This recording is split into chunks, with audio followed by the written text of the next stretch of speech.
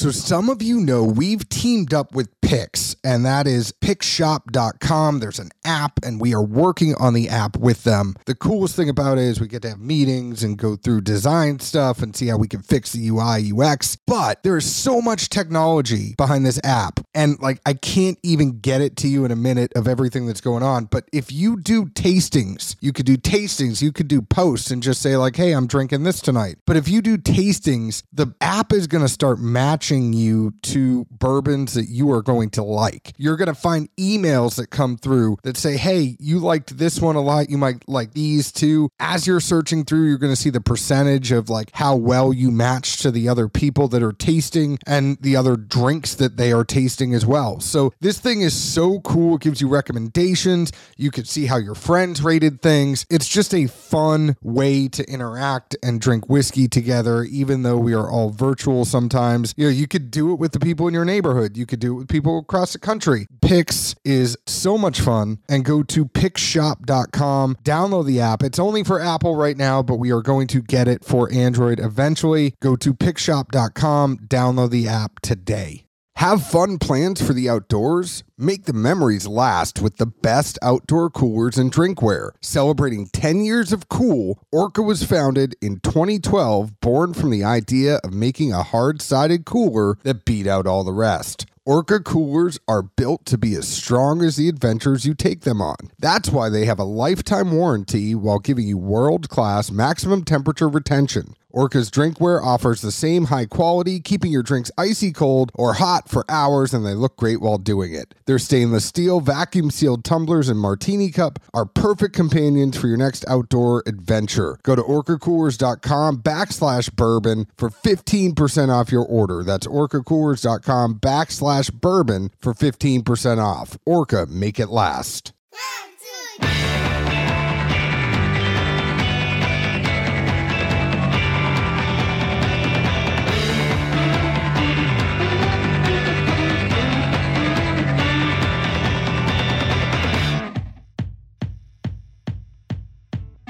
Hello, everyone. My name is John Edwards. Zeke Baker is on assignment, and together we make the Dad's Drinking Bourbon. Wherever you are, whatever time it is, thank you for making us part of your day. I really wish he was here because, like, my iPad battery is half down already. I'm like freaking out because I want to get all the information in for this guest, and that is Leah Kingsley. She is the director, the actress, producer, writer extraordinaire, but she is directing the film The Spirit of Women. It's a documentary that's in pre-production. She's going to be talking to a whole bunch of women in the spirits industry, and we're going to learn about who she's going to talk to, the type of people that she's talking to. But she's here for a couple reasons. Is number one, to educate everybody about the project. Number two, to tell everybody how they can help get in on supporting this project, because this project is going to need some funding. This is all kind of on her bootstraps. She's going out to people trying to raise money for this film, trying to get it produced. She's just an awesome person. I mean, I've been talking to her for 45 minutes. We've all got to know her on Instagram. The Spirit of Women has their own Instagram page where you've kind of got to learn a little bit more about Leah and what she's doing. I reached out and I said, why don't you come on Dad's Drinking Bourbon and tell us your story? I'd love to hear more. So welcome, Leah. I'm going to shut up now as I've been talking your ear off for 45 minutes. And I want to know about you. I want to know about how you got started. I know you're an actress. You were in great movies like Semi-Pro with Will Ferrell as the ball girl. You were in The Choice, Criminal Minds, one of my favorite shows. So like you've done the gamut of being a producer, being an actress, all that. Tell us a little bit about your career and how it led you to The Spirit of Women and how you got into acting to begin with. Oh my gosh. Well, thank you for that incredible introduction. I'm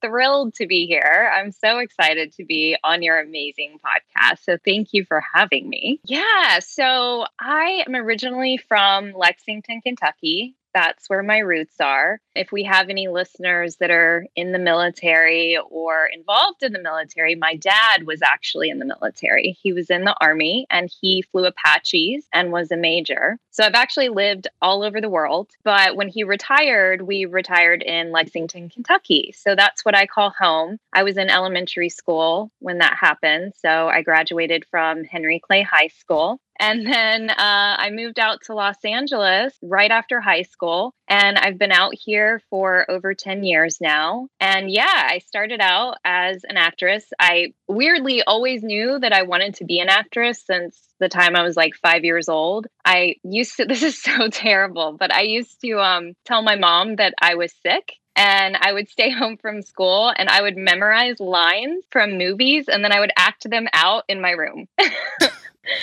So what movies? What were your favorite movies to do that to? Oh my gosh. Okay. Well, when I was really young and it was like cartoon movies, I used to do it to the Barbie movies. So I would play Barbie and I would just act out like the pink Corvette that she rode in. My dad bought me one of those for like my Barbie house. I had like a little pink Corvette. And then as I got older, so did the movies. But my favorite movie that I used to do it to was Speed with Sandra Bullock and Keanu Reeves. I'm actually Googling right now because I'm trying to kind of figure out. And no, never mind. It was past your time, not way past your time because you're probably younger than me. Barbie and a Mermaid Tale was 2010. Fairy Secret, Princess Charm School, Mermaid Tale 2. That's the stuff that like my daughter is super into. So I've had to watch all those Barbie movies over and over and over, but that's probably not the ones you were watching. No, it wasn't. But you know, I used to watch the Disney movies. So like The Mermaid, The Little Mermaid, I would write down all of the lyrics and all of the sentences to that movie. And then I would act those out. And it was really sad because I would play every character. So I was essentially just doing my own form of film. I think we've all done that. I used to watch Top Gun every single day, every day. Oh my God, amazing. And I would act out the whole thing. And then when Goose died, I would run in the living room and I would tell my mom and dad, I go, Mom, Dad, Goose died. And then I'd go back in, finish it, and then rewind it and start it again. Oh my God, that's amazing. We're kindred souls. Yes, 100%. And like the best part about it is like the whole thing, like I can do just line after line of the whole thing and like Forrest Gump, I was really bad on too. Oh my gosh. I feel like everybody acted out Forrest Gump. Like you couldn't help it. It was just, he had such good lines. How could you not? That's a nice pair of shoes. You know, you could tell a lot about a person by the pair of shoes, where they're going, where they've been. I remember my first pair of shoes. Mama told me they'd take me anywhere. That's pretty good. But like, it was too much of it. I just remembered too much of it. But I never got into acting or anything like that because I was always doing the sports side. If it was High School Musical, I chose the wrong side. Well, that was going to be my next question is, did you ever want to be an actor? Because that's the kind of stuff that us crazy actors did when we were kids. I think I would fit in very well if I ever tried. I think you would too. To do it, but I just have never tried to do it. So if anyone's listening, I'm available. Okay, so for my next film, because, you know, I do feature films, like narrative films as well, I'm going to be calling you. Perfect. I'm in. I'm game. So you do this, you're in it, you're in LA, you've left Lexington. The bigger question before we even get to like all that other stuff is, did you bleed blue or red? Oh boy. Oh, this is such a dangerous question. Oh man, such a dangerous question. And here's why. Growing up in Lexington, of course, go Big Blue, right? Yeah. But then my mom and dad divorced and my mom remarried and my stepdad is from Louisville. My mom and my stepdad moved to Louisville after my sister and I moved out of the house. So we've got these controversy like opinions because he definitely bleeds red and, you know, we bleed blue. So there's a lot of tension in the house sometimes. Can I tell you how to fix it real quick? Please do, because it's never been fixed. So I am a proud UK grad. It's not going to fix everything 100%, but I graduated from the University of Kentucky. And here's the thing I'll say. Go blue. But when they're not playing Kentucky, I hope Louisville wins every game they play. Because it is better for the state when both of them are doing well. I'll just leave it at that. Like the rivalry games are a million times better. If one of them sucks and one of them's good, it's not a good rivalry game. Football or basketball. Like I want them both to be the best they possibly can be. And then I want Kentucky to win. That is a very good answer. And I'm going to take that home with me and I will let you know how that works. Yeah. I mean, it's like, you know, y'all can win they're in different conferences, you know, like you go win the conference championship, Louisville, like it's okay. But when you play Kentucky, we win. Totally. I mean, me personally, I am for UK. I am for blue. It's my home. It's where I went to school. I can't betray them, but keeping the peace in the house between those two things, oh boy. That's a rough one. That is a rough one. Yeah. So anyways, you go out to LA. How do you end up not to get about you and acting, and I just find it interesting. What did you do? Who'd you talk to when you went out there? How'd you find an agent? All that fun stuff. Oh man. How many hours do you have? So when I moved to LA, I didn't know anybody actually. And I had been working 3 jobs in Lexington to save up enough money to be able to move to LA on my own. I didn't know anyone when I first moved to LA. I had a friend of mine back home in Lexington who knew somebody out here, and she introduced me to her, and she became actually my very first roommate. And then I put myself through a 2-year Meisner program. So Meisner is an acting program, and you graduate from it. It's twice a week in the evening. So I was working full time during the day, and then I was going to school for acting at night for 2 years. And that's also when I booked semi-pro, which was pretty wild. I didn't have an agent at the time. I did a ton of research on agencies. I reached out to them. There were a lot of things that I just didn't know at the time about LA and how to get into the acting world. So I kind of did exactly what I do now, which is when I don't know how to do something or I'm not familiar with how to get into something, I just figure it out. So I read a lot, I do a lot of research, and I ended up booking semi-pro, which led to me having my very first manager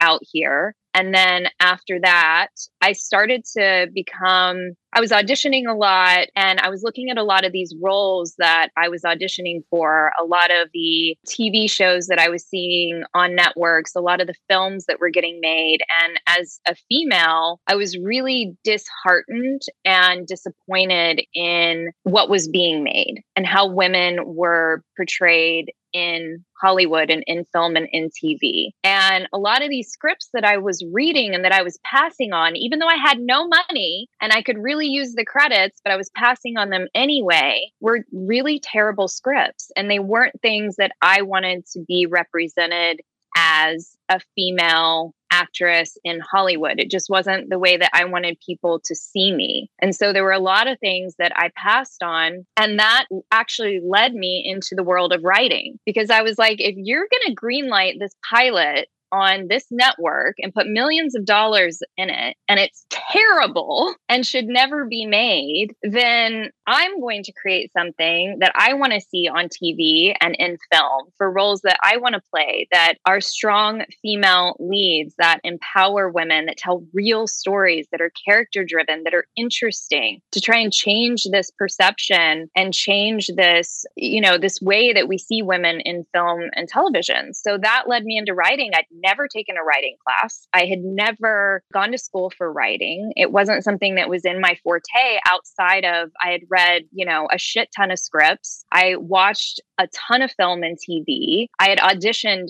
for years. So I understood the formula of writing scripts. So that's when I started getting into writing. And then my film and TV scripts became finalists at places like Sundance and HBO Project Greenlight and the New York Television Festival. So I started to kind of build these accolades. And so I was like, okay, there really is something here. There's something that I'm tapping into that is working and that is empowering for women. And so that progression kind of led me into producing as well. Producing opened up this whole new avenue for me where I could not only write things now, but I could also help produce them. And I think that knowledge is power. And I think that one of the things that we have to look at in any industry is who's the one at the top making decisions. And in Hollywood, most of the time it's men. I saw this need to create space for women in these higher key positions, like a producer, because they're the ones that are greenlighting things. They're the ones that are getting things made. They're the ones that are building relationships. So I wanted to be able to be at that table. So that kind of led me into producing feature films and television shows, which then eventually led into what I'm doing now and directing this documentary about the trailblazing women who are paving the way for females in this, male dominated industry of whiskey and bourbon.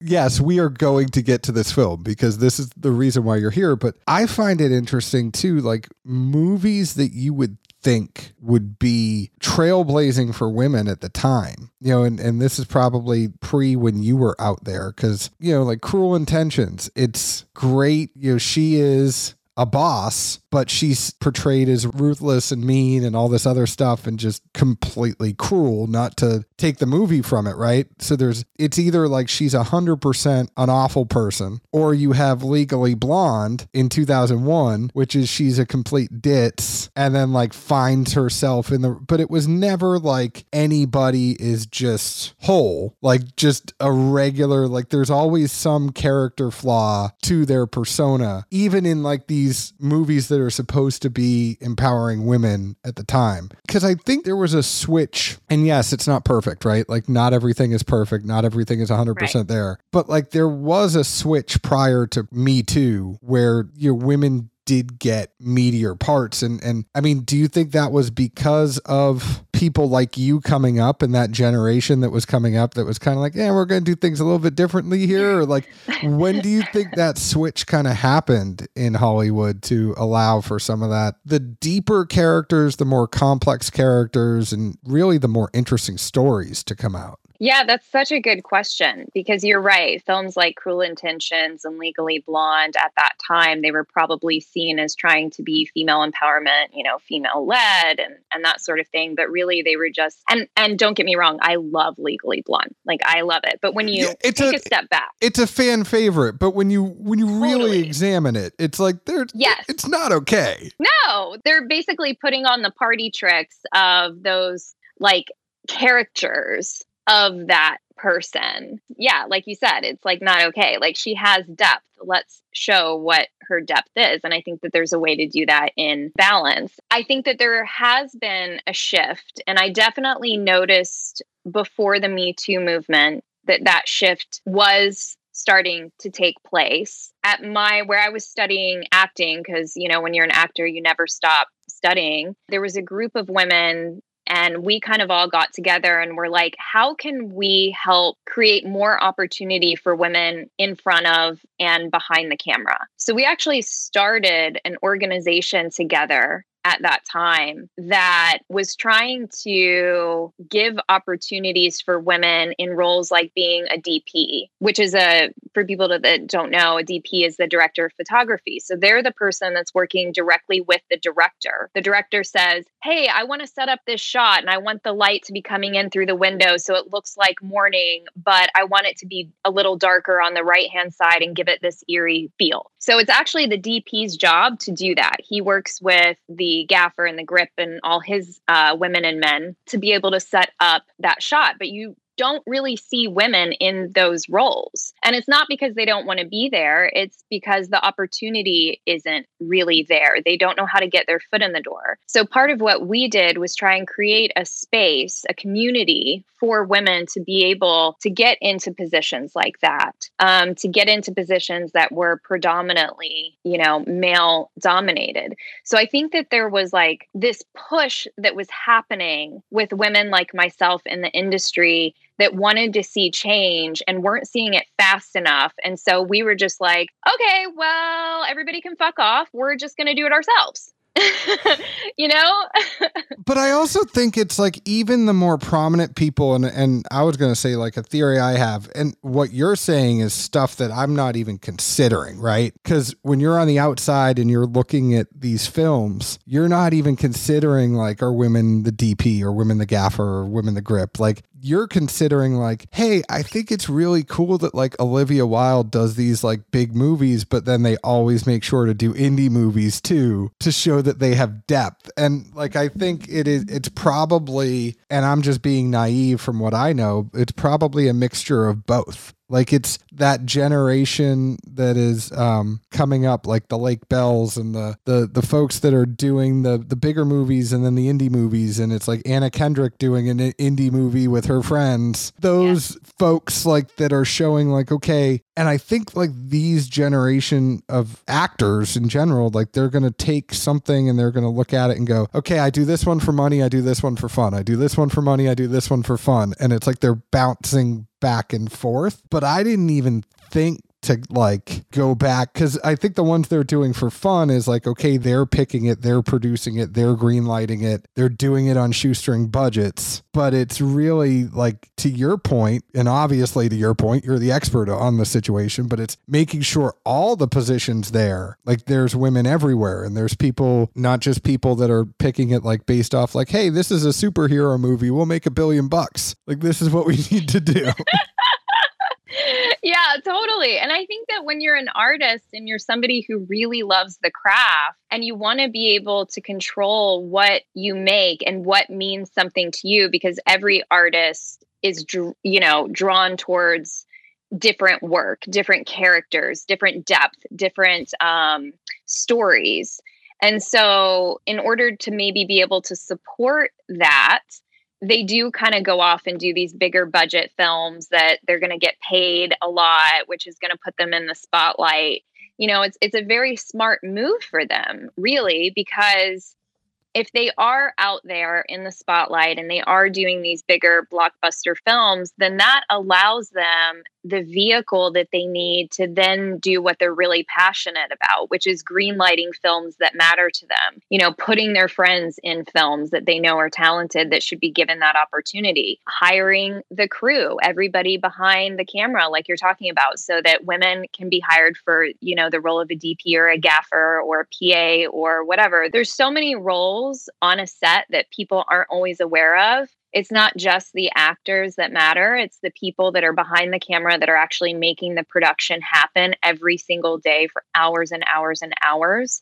And their roles are just as vital. So I think giving those people the opportunity from marginalized groups and for women is just as important as it is that we see female directors and, strong female lead roles and all of that sort of stuff. And I'll tell you a funny story. I wrote a feature film that is a horror/thriller film called The Abandoned. And I did that a few years ago. And it was because I got tired of reading and having to audition for horror/thriller roles where women are portrayed, as you can imagine from seeing so many horror films. And I was just like, are there no smart women in horror films? Are there any women that don't run upstairs? Are there any women that don't die in the woods having sex? Are there any women that fucking kidding me? Don't pick up the phone? Like, just don't pick up the phone. You're by yourself. Like, although lock the door.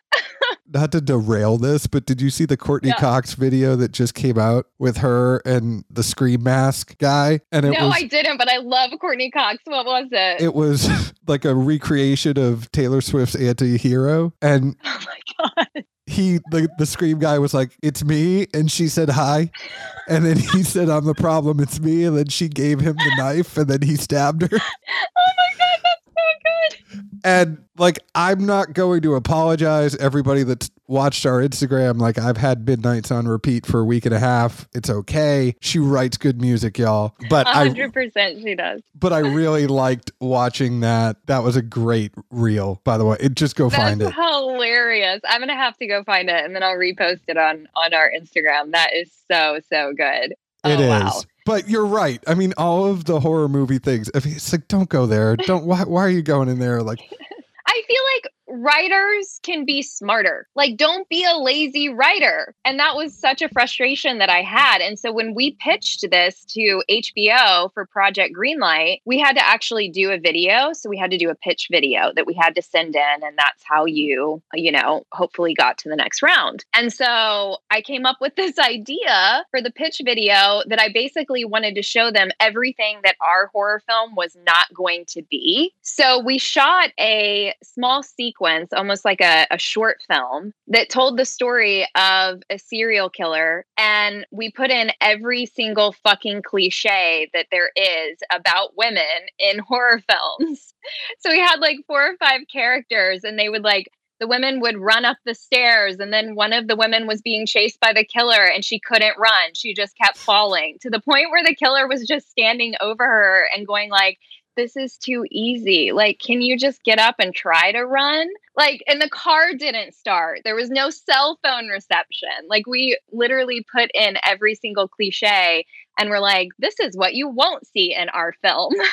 And we got into the top 10. Oh, that's awesome. And I also loved, I mean, it's so the thing about me too is I'm from Boston. Project Greenlight just has a special place for me with Matt and Ben, and totally. I'll just leave it at that. But the other thing I would say is there's a lot more interesting stuff that's come out lately, you know, especially like, you know, with A Quiet Place and women, just what they're doing, especially like in the familial sense of it. And I know it's going to sound cliche and it's going to sound easy, but it's like, it's always like a young single girl that's acting stupid, and then like a mom is acting strong. Like, look at like what she's doing in A Quiet Place, like that whole movie. And it's also, I think, the difference between like a horror movie and a thriller. And I feel like thrillers can be smarter. Like, sometimes I will throw this out there, and I know it sounds bad, but like every single trope that you would expect to happen in a horror movie sometimes can make it fun. As bad as it sounds, right? Like, as bad, it's like, you know, she's gonna fall, and like,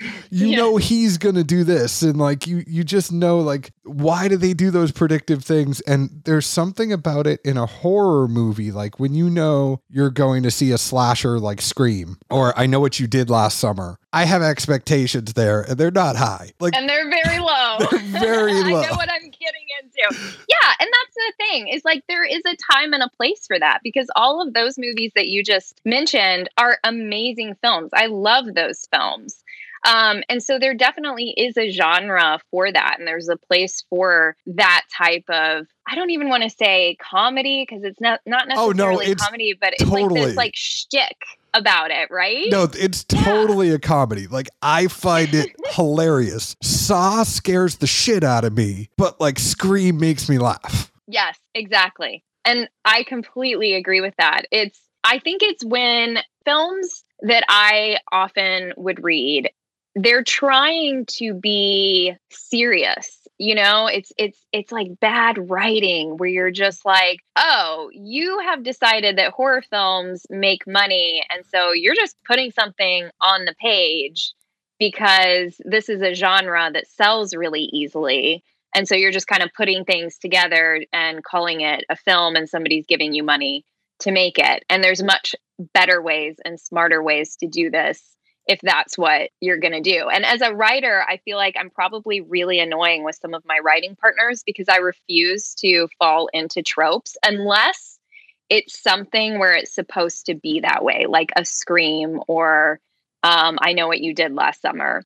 But if it's like trying to be an intelligent film that really tells a story, I'm the annoying person that's like, no, guys, we can't do that. Like, come on, we gotta find a better storyline here. Oh, I mean, it's so one of my favorite TV shows got made again. It got rebooted, but was Mystery Science Theater 3000. I have not seen that. Oh my God. It's a guy and robots that are abandoned on this space station, and they make them watch terrible old horror movies, and they sit there and just clown on the horror movies the whole time. So you see them, like, you see the screen, and then you see their 3 shadows at the bottom. So it's 2 robots and this guy, and they just make fun of the movie the whole time. Oh my God, that's amazing. Oh wait, I think I have seen this. Yes, they make fun of the movie. Yes. Yeah. They make fun of the movie the whole time. So like, I am completely for horror movies, like when it embraces the suck and you're just like, I'm going to make fun of this movie the whole time. Right?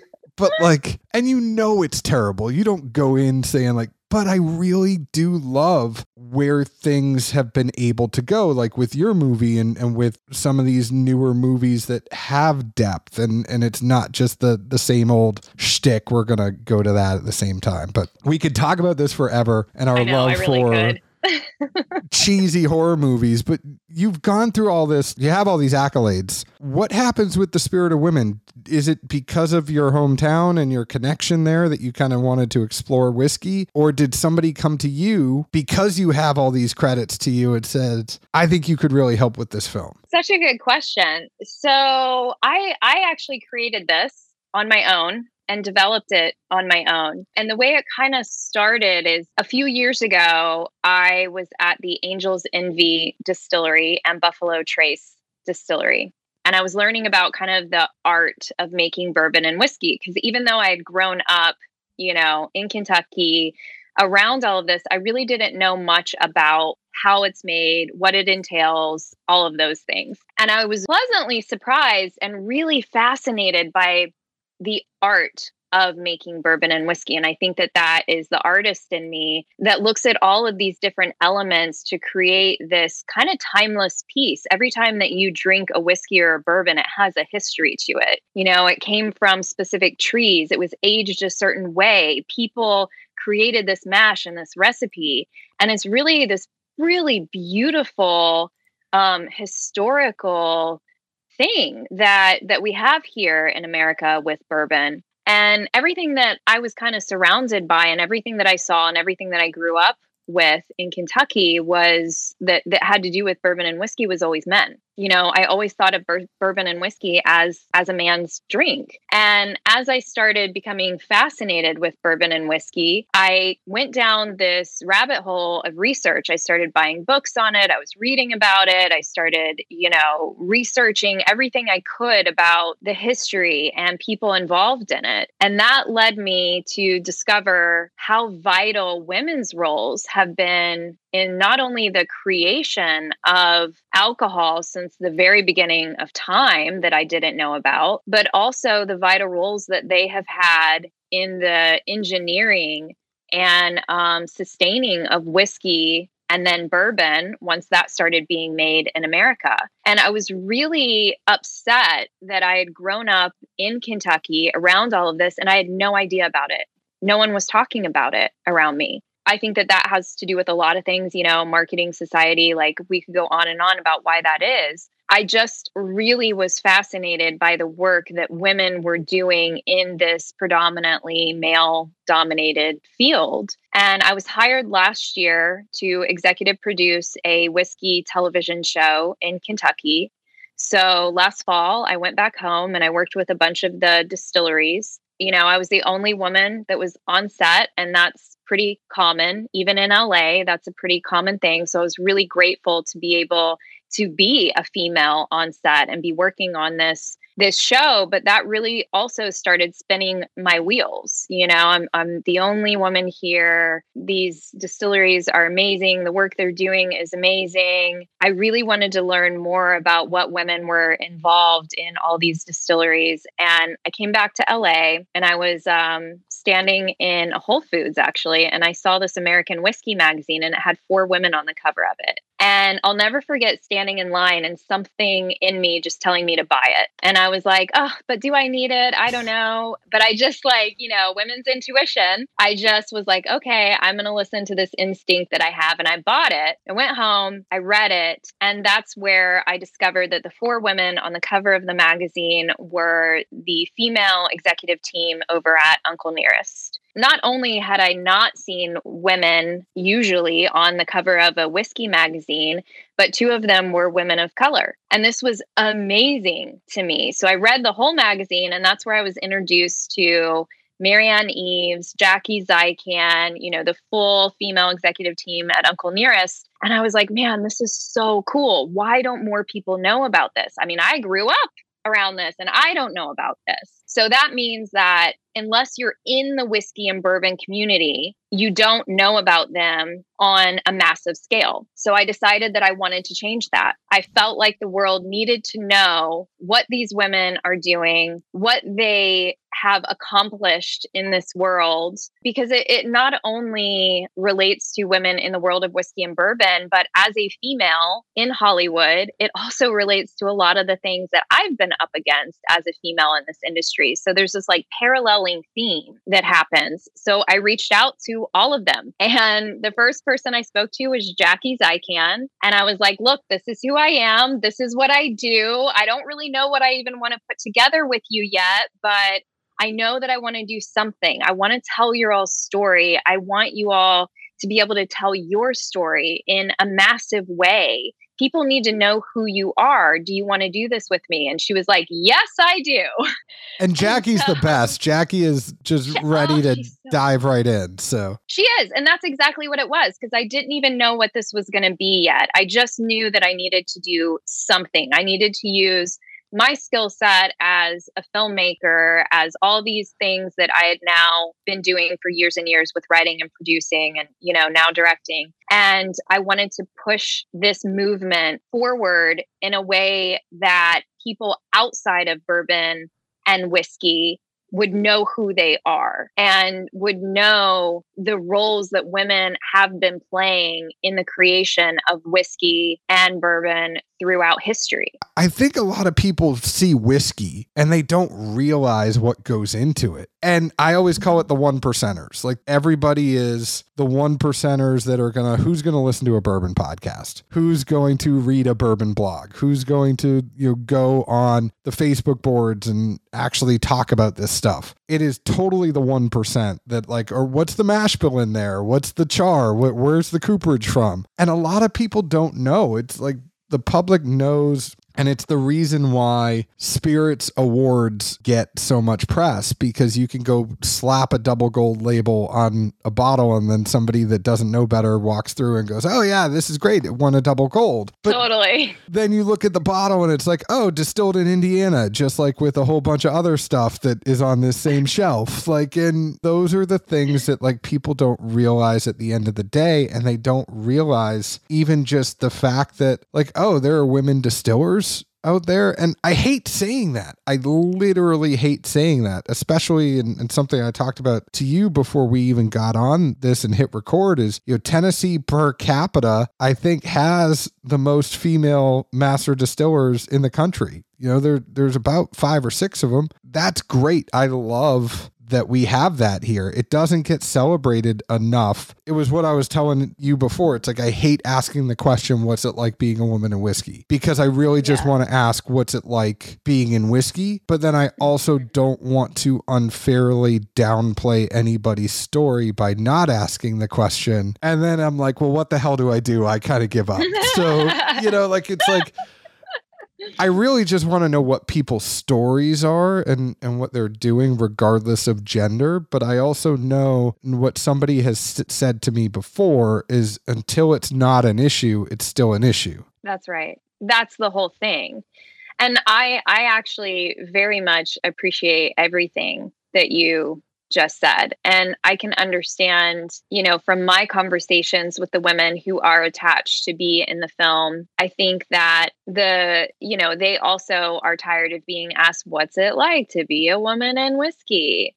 When really they just want to be seen as somebody doing something that they love, regardless if they're a person of color or what their gender is or their sexuality. They don't want any of that to matter. But like you said, until we get to that point where it doesn't matter, which by the way that we get there is by doing documentaries like this. It's by being on, podcasts, you inviting me on here to talk about this film, to talk about, this issue and kind of how do we change it and how do we bring everybody to the table so that it's more inclusive.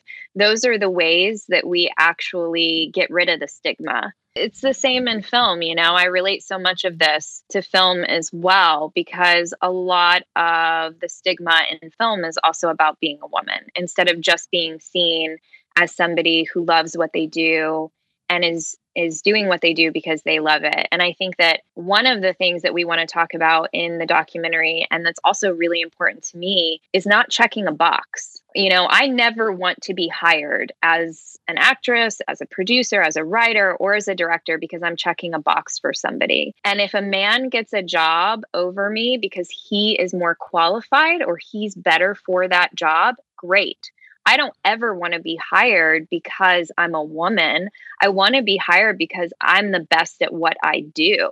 But I want to be given the same opportunity as him. And that's kind of the difference, is like we have to look at bringing these women in so that they have the same opportunity within this industry of whiskey and bourbon as the men do. Not hiring them because they check a box and then a distillery can say, well, we have a female master distiller, because that continues the problematic stigma of asking the question, what's it like to be a woman in whiskey? Because if you're only there checking a box, which has happened to these women, then we're not actually being progressive. We're not actually pushing things forward. So it's bringing everybody in with open doors and being able to create opportunity for all of them so that everybody can, rise up equally. I think it's tough on the roles, right? And I think it's that story I told you, and our listeners know it was when Jane and Denny from formerly of Maker's Mark were on, and they were talking about, how Denny got a position as a distiller because he was in QC and there was an opening on the distillery floor, and Jane, they just never asked her. They never asked the women if they wanted to go to the distillery floor. I mean, distiller is such an interesting side of it, especially when you get to master distiller. I almost feel like anybody can distill. And I know this is not a cop out to the female master distillers out there and anything or master distillers in general, right? Because at that point, you're really plant manager. The blenders are the ones that are bringing the spirit to life. And they're the ones that are, if you look at some other spirits around the world, cognac is completely about blending, because they're sourcing that cognac from a ton of different distilleries and then they're blending it together. Scotch, it's all about the blending. You think of who these rock stars really have been, with your Janes and your Jackies and your Nancy Fraley's and your Ashley Barnes, a lot of it is blending. And then in Tennessee, obviously Nicole and Alex, they are distilling / blending. They're, they are controlling what spirit is coming out. And I'm not trying to downplay the distilling aspect of it, but even think about Marianne, where her forte has really come into has been blending spirits post distilling. Absolutely. She is a genius when it comes to blending and crafting recipes and being able to put the right ingredients together to create an incredible product. 100%. I don't even know what I'm saying right now, if it makes sense or if I'm just incoherently rambling late night. It's just hard. It makes sense to me. It's just hard right now. I think the question I have, it's everybody wants to be a master distiller, but does anyone want to be a master distiller at the end of the day?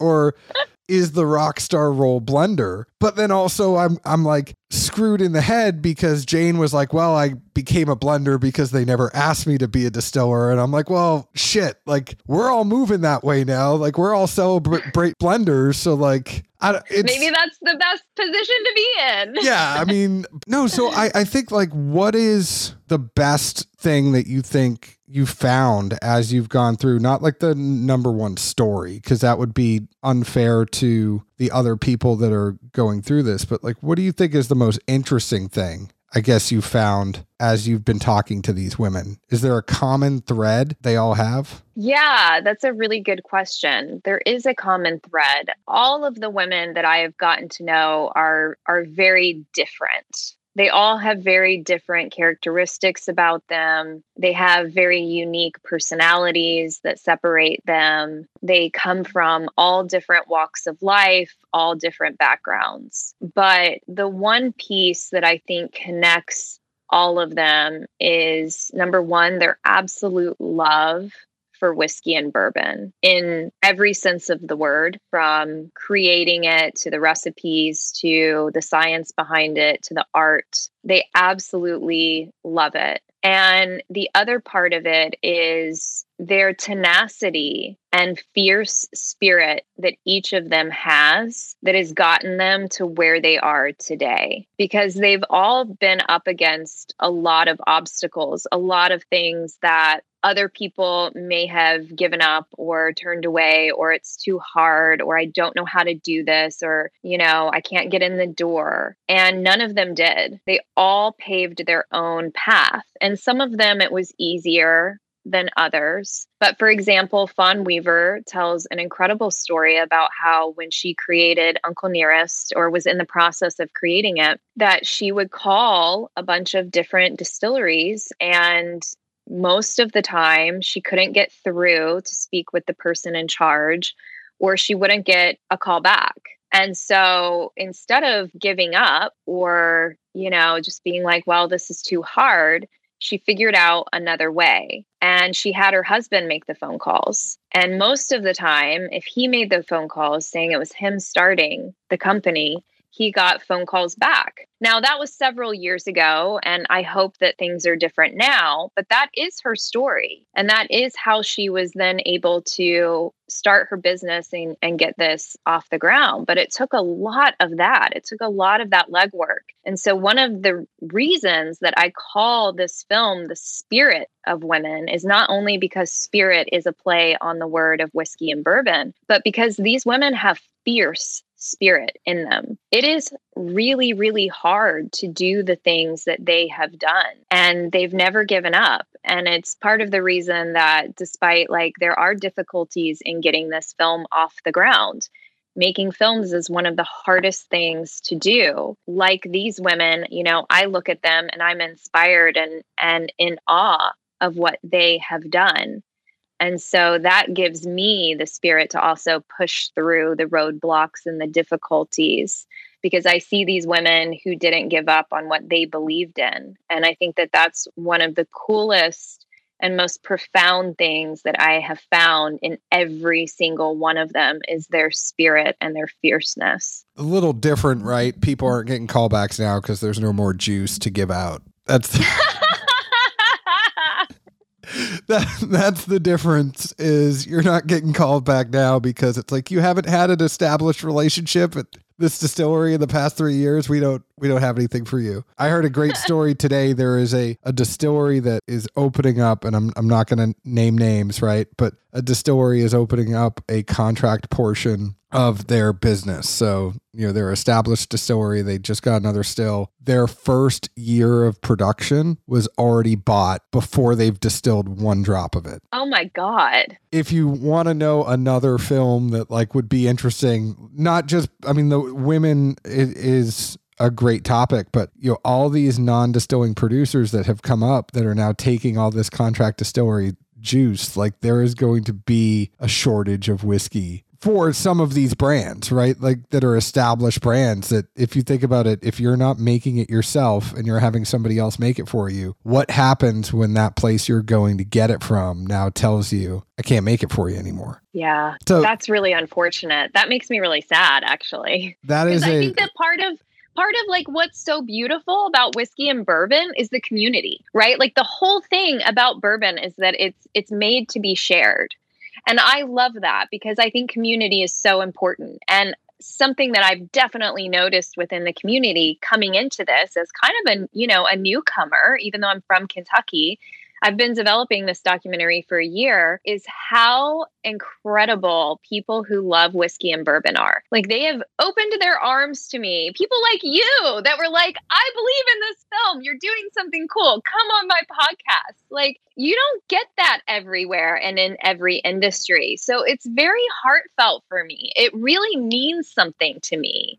The people involved in this, and I don't just mean our cast, I mean the community and our followers and our supporters, they truly mean something to me. And so to hear something like that, it kind of breaks my heart because it's removing, in a way, that beautiful aspect of, this kind of idyllic story that we have around bourbon and whiskey and the heritage behind it and the family owned and the family values. Well, but that's not, so it's still there, right? And this is just if you're trying to start a distillery, a lot of times before your still gets up and running. You might buy some whiskey from another distillery until you get your stuff ready to go, so you could get some money in the door, all that other stuff. If you're never planning on having a still, you're completely dependent on another distillery. And the whiskey boom has just had so many distilleries pop up. Some of these distilleries are doing their own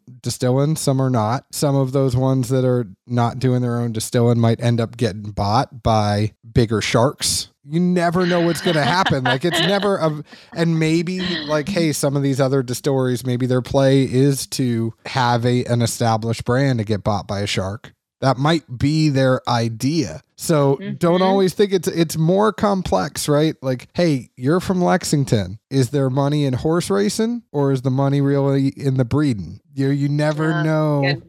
Good point. You never know, you got to follow the money with everything. And it's always kind of funny for me. And speaking of the money, I'm just going to say the Spirit of Women film needs your help. And I'll let you talk about that a little bit because you are going to brands, you are trying to get brands to give money. I don't think you're going to get mad at me for saying this. Just like an influencer on Instagram that's getting a bottle sent to them might have a brand put stipulations on them for what they can do or not do with said bottle and what they can say or not say in their Instagram picture. Leah is a person like myself who kind of says like, you can send us the bottle and we're going to be honest and that's it. So because of that, to get things going, and I really, really, really respect that about her. People always say, how much is it to do a collab with Dad's Drinking Bourbon? I said, it's free, but we got to be able to say whatever we want. I'm not going to charge you to send us a bottle, but I always kind of equate it like when I worked at ESPN, we got a press pass because we had to cover the game. So they give us a sample of the whiskey because we had to cover the game.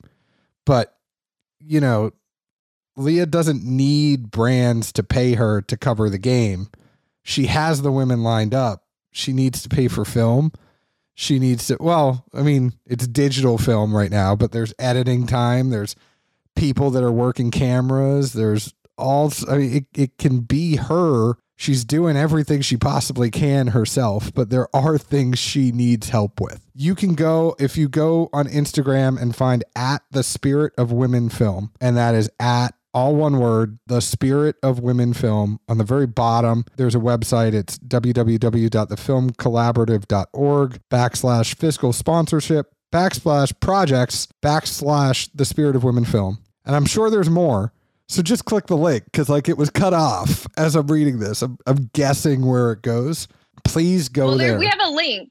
We have a link in our bio. So no, that's what I'm saying. Everyone. That's what I'm looking at right now. It's right here. I have it up on my phone, but it cuts off at a certain point. I'm assuming where it cuts off is the Spirit of Women Film, but just go to their Instagram and click the link on the bottom. And if you have $5, give $5. If you have 25, give 25. Just do something, but you explain more because there's ways if you give certain thresholds of money, you get certain things as a part of this film, right? Thank you so much for everything that you said. I think that you and I really bonded before, recording this. We both really bonded on integrity and being authentic with what it is that we do. And that's that's part of my ethos. And I want to tell a real story and give these women the platform that they deserve to, tell their authentic stories.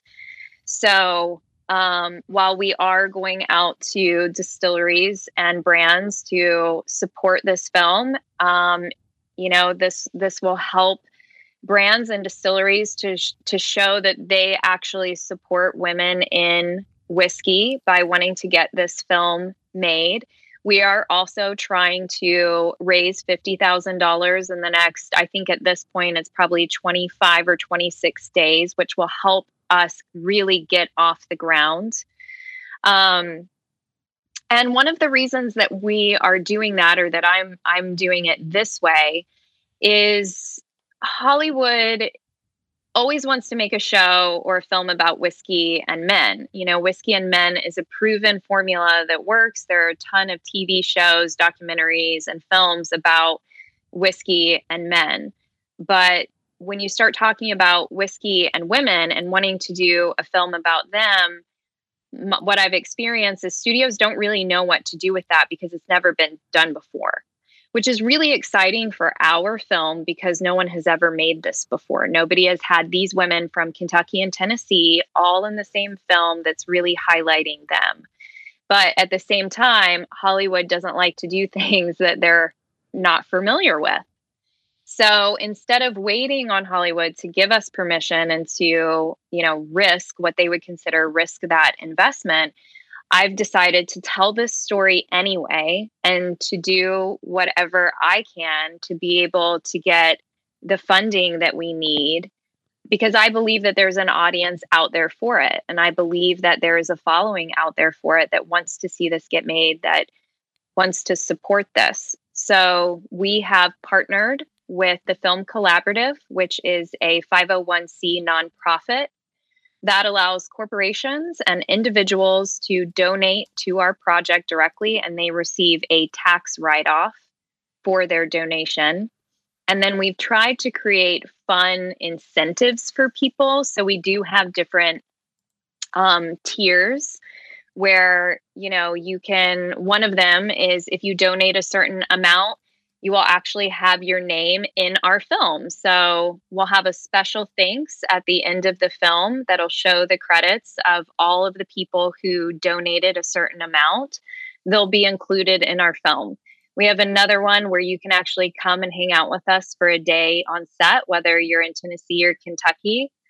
You can come and see what it's like to actually be on a film set and see us working and be surrounded by whiskey and bourbon. We have another one where if you are a writer or you're wanting to get into film and television, you and I can schedule a Zoom and I can read your script. I can talk to you about, LA and how do you get into it. We're trying to do things that are fun and supportive because we also understand that contributing to a film is still giving your money away. So we want to be able to give back to anybody who wants to join us and be part of this journey with us. And so we're also building this very big public campaign around this film, which most people don't do prior to shooting a project. We really want the public to be involved in this with us. We want to build a community of support. And so we're doing that by doing podcasts like this. We have 2 magazine publications that are going to be coming out in November and December. We're looking at doing daytime TV talk shows. We have some panels at film festivals that want us to come and speak there. So we're really trying to build this kind of global community around this film and bring everybody in to join us with it. And one of the ways that you can help us do that is by donating to the film, because we really need that. And we don't want to wait on the film industry to give us the green light to be able to do it. So this is how we do it instead. Well, go to thefilmcollaborative.org/fiscal sponsorship /projects /the Spirit of Women. Or you could just go to thefilmcollaborative.org and look for The Spirit of Women. It pops up. Where's it go? No, it still does fiscal sponsorship projects, The Spirit of Women. Oh, well, never mind. That was a fail. That was a fail on my side. But anyways, you could go there. There's a donate button when you're there, and then you can donate for this. And Leah, you feel free to come back on whenever you want. You have an open invitation. If you're like, hey, we have some movement or we've started shooting and you want to come on and just give us an update on where you are in the process, or you are a friend of the program for life, and just come on whenever you want. Oh my gosh. Thank you. Honestly, you have no idea how much that means to me. I would love to come back on. It would be really fun to do an update. And I will just kind of say that, we've had this campaign going for donations for the past week, and we've been incredibly blessed. We've already raised $3,000.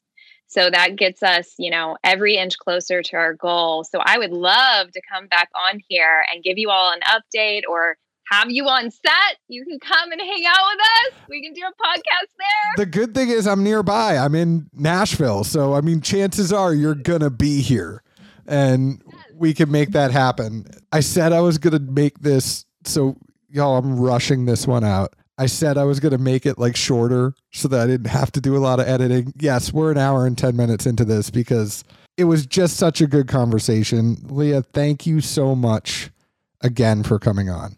Thank you. I appreciate you so much. Y'all can find us on Facebook at Dad's Drinking Bourbon, Twitter at Bourbon Dads, Instagram at Dad's Drinking Bourbon. Please leave us an open, honest review, just like we leave open and honest reviews about the whiskey we drink. Go ahead and find Leah at The Spirit of Women Film on Instagram and find, that long ass website. Just like go to the Instagram and find it. But you can also find us here in Nashville, Tennessee. Cheers.